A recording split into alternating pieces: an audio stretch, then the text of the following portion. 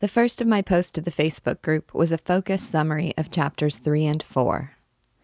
Chapter 3 takes us through life in Winnemac Medical School.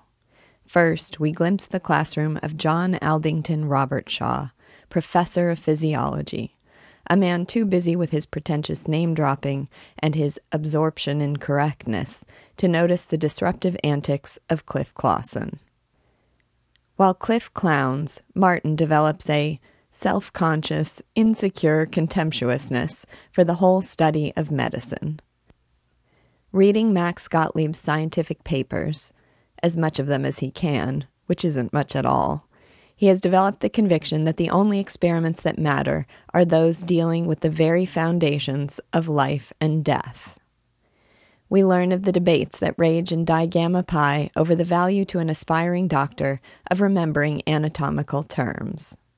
Whatever their thoughts about the matter, they all mindlessly memorize so that they can, quote, crawl through examinations and become an educated person with a market value of $5 an hour, unquote. We get a peek inside the dissection room, where the most memorable of the pleasantries that occur there is the incident of Cliff Clawson and the pancreas. As the Board of Regents are being given a tour, one of them reverently holds his hat behind him, and Cliff Clawson, less reverently, drops a pancreas in it. When Ira Hinckley threatens to expose him to the president, Angus Dewar earns Martin's renewed and still reluctant respect by telling him to kindly shut up. In his own struggles of self-definition, Martin prefers the raucous Cliff to the self-righteous Ira. When Martin feels exasperated with the pettiness of his medical school peers and professors, he and Cliff escape to the Zenith saloons and make slurred, self-important speeches about the evils of commercialism and the nobility of a devotion to the ideal of research. When Angus Dewar takes Martin, who is illimitably ignorant of literature, of painting, of music, to see a different, more cultured side of Zenith, a classical concert, Martin experiences idealism in the form of incomprehensibly beautiful music.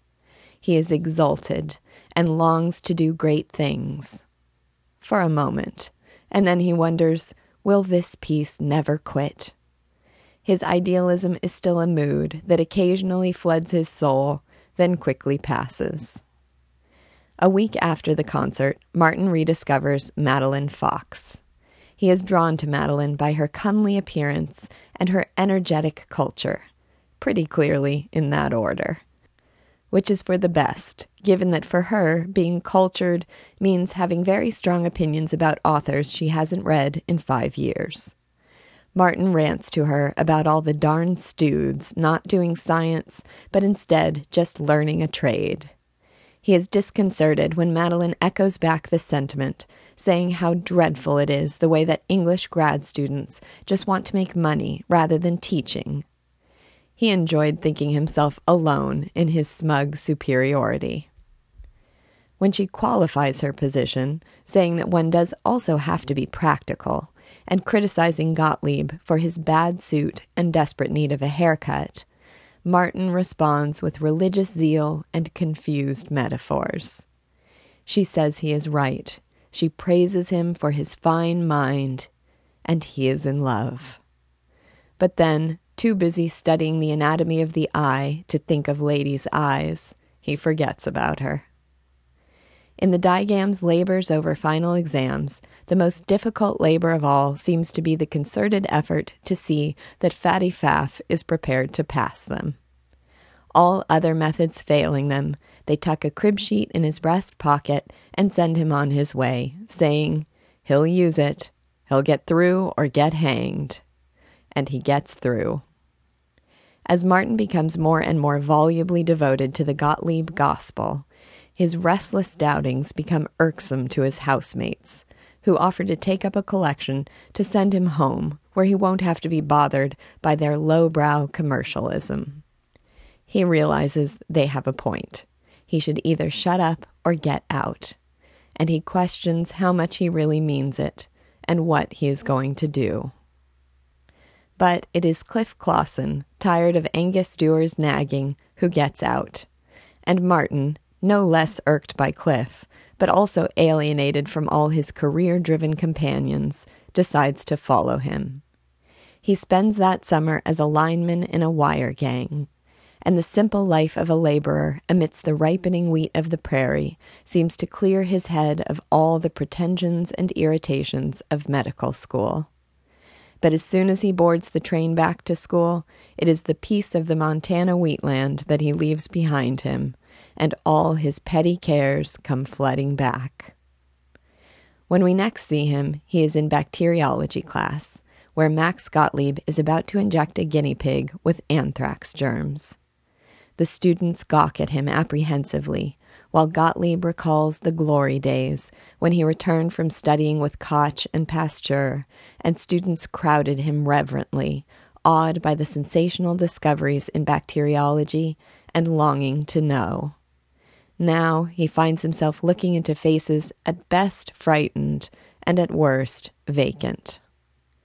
As Gottlieb assassinates the guinea pig with cool and expert precision, he murmurs to the students a sacred principle of laboratory work.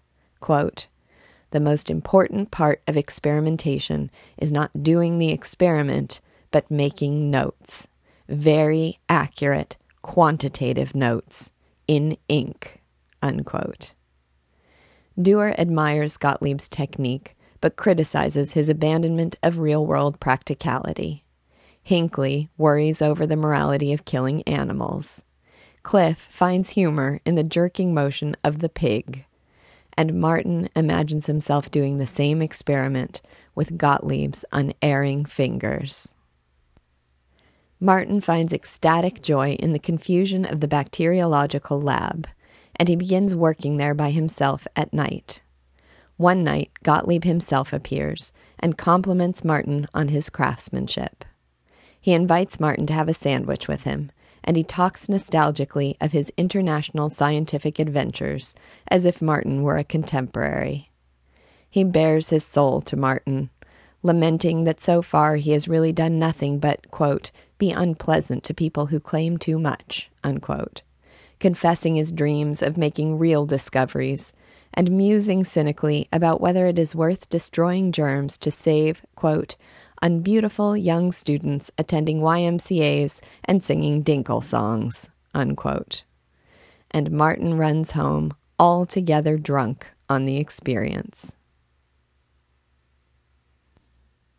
The next of my posts was called Martin's Adolescent Idealism.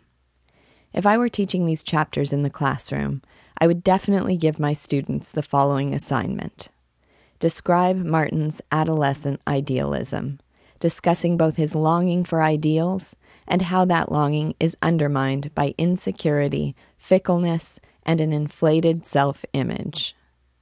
We see many variations on that theme in this chapter. When Martin becomes restless in his medical school classes, more and more convinced that the only worthwhile endeavors in medicine are those that deal with the very foundations of life and death, Lewis says, quote, "In melancholy worry about his own unreasonableness, he found that he was developing contempt for Robert Shaw's rules of the thumb and for most of the work in anatomy," unquote. He looks down upon his medical school classes, but he does so in melancholy worry about his own unreasonableness. On this occasion and others, he feels superior, yet simultaneously unconvinced of his superiority, or even sure whether he really means it. When, talking over bad beer in a Zenith saloon, Cliff Clausen tells Martin, "You're only when it gets me, Mart," Martin replies with alcoholic fondness. What a meaning-packed phrase. "Sure, you bet. You're just like me. My God, do you get it?" Martin is able to convince himself, in a haze of drunken glory, that he and Cliff alone possess a noble disdain for commercialism and a reverence for research. Cliff, the one who dropped a pancreas in the Regent's hat. He exhibits this smug self-importance again in his rantings to Madeline Fox, but he doesn't take kindly to the fact that she too fancies herself a dreamer amidst a world of careerists. He doesn't want the sympathy of understanding. He wants to think he alone can make claims to idealistic glory. There are many more examples to be integrated with these, so look for them and share them. They get to the essence of Martin's struggles with who he is and what he wants and what he should be. The next of my posts was called Favorites. I love Martin's introduction to classical music, which, for a moment, exercises its soul-stirring power over him and inspires him to do great things. For a moment. Quote, Martin found himself in a confusion of little chairs and vast gilded arches, of polite but disapproving ladies with programs in their laps, unromantic musicians making unpleasant noises below, and at last, incomprehensible beauty, which made for him pictures of hills and deep forests, then suddenly became achingly long-winded. He exulted, I'm going to have 'em all, the fame and Max Gottlieb, his ability, and the lovely music and the lovely women. Golly, I'm going to do big things and see the world. Will this peace never quit? Unquote.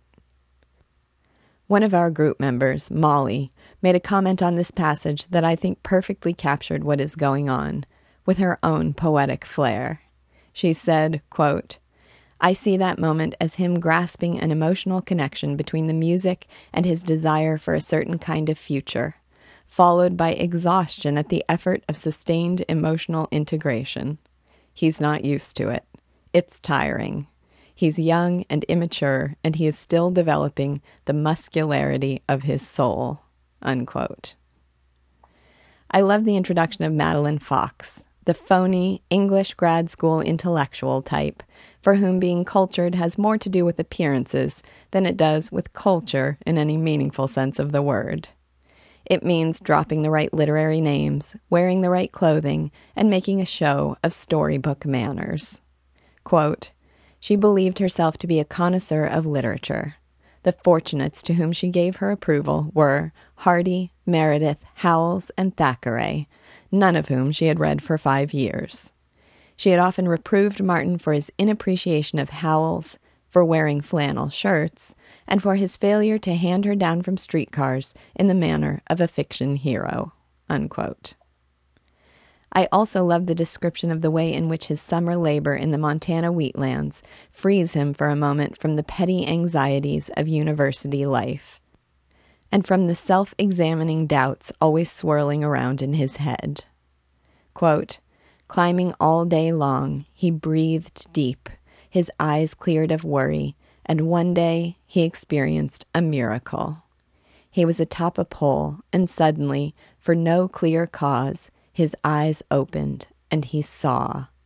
As though he had just awakened, he saw that the prairie was vast, that the sun was kindly on rough pasture and ripening wheat, on the old horses, the easy, broad-beamed, friendly horses, and on his red-faced, jocose companions.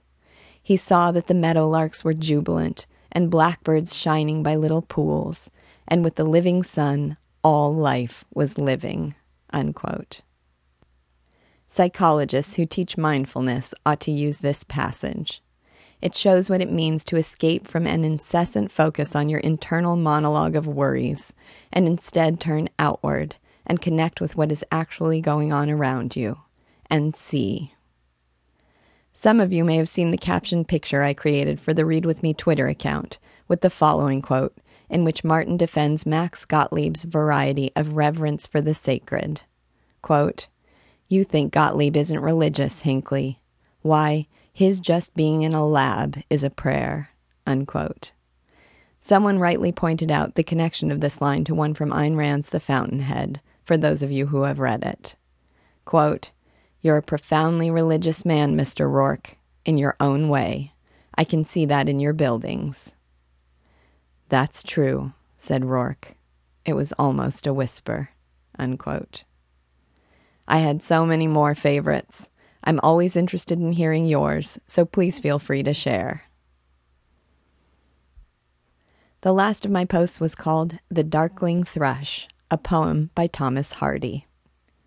In all her literary pretentiousness, Madeline Fox gives her approval to, among others, Thomas Hardy, though she hasn't read him for years. I thought we should do better. I'll be teaching a Hardy poem in a lecture on love poetry this summer, and I only recently discovered his work. I love it. Perhaps someday we should read one of his novels. The following is a poem called The Darkling Thrush. In it, a man looks out over a desolate, wintry, lifeless landscape. He sees in that wasteland a metaphor for the dismal closing century, and he despairs over the state of things. Then, all at once, among the bleak, leafless twigs, a little thrush sings out an ecstatic song. Feeling it has so little cause for joy, he wonders whether its happy song in spite of things foretells some hope for the future. Here's the darkling thrush. I leant upon a coppice gate when frost was spectre gray, and winter's dregs made desolate the weakening eye of day. The tangled vine stems scored the sky like strings of broken lyres, and all mankind that haunted nigh had sought their household fires. The land's sharp features seemed to me the century's corpse outleant, its crypt the cloudy canopy, the wind its death lament. The ancient pulse of germ and birth was shrunken, hard and dry, and every spirit upon earth seemed fervorless as I. At once a voice arose among the bleak twigs overhead, in a full-hearted evensong of joy illimited. An aged thrush, frail, gaunt, and small, with blast-beruffled plume, had chosen thus to fling his soul upon the growing gloom. So little cause for carolings of such ecstatic sound was written on terrestrial things afar or nigh around, that I could think there trembled through his happy good-night air some blessed hope, whereof he knew, and I was unaware. We could spend hours analyzing the beauty of Hardy's expression. The first stanza paints a picture bleak beyond all bleakness, with every nuance of language, from meaning to connotation to sound. The scene is set in the dregs of winter. The close of day is a weakening eye. Men who once haunted the land have now abandoned it. Dry, leafless branches tangle the scene like the broken strings of a lyre.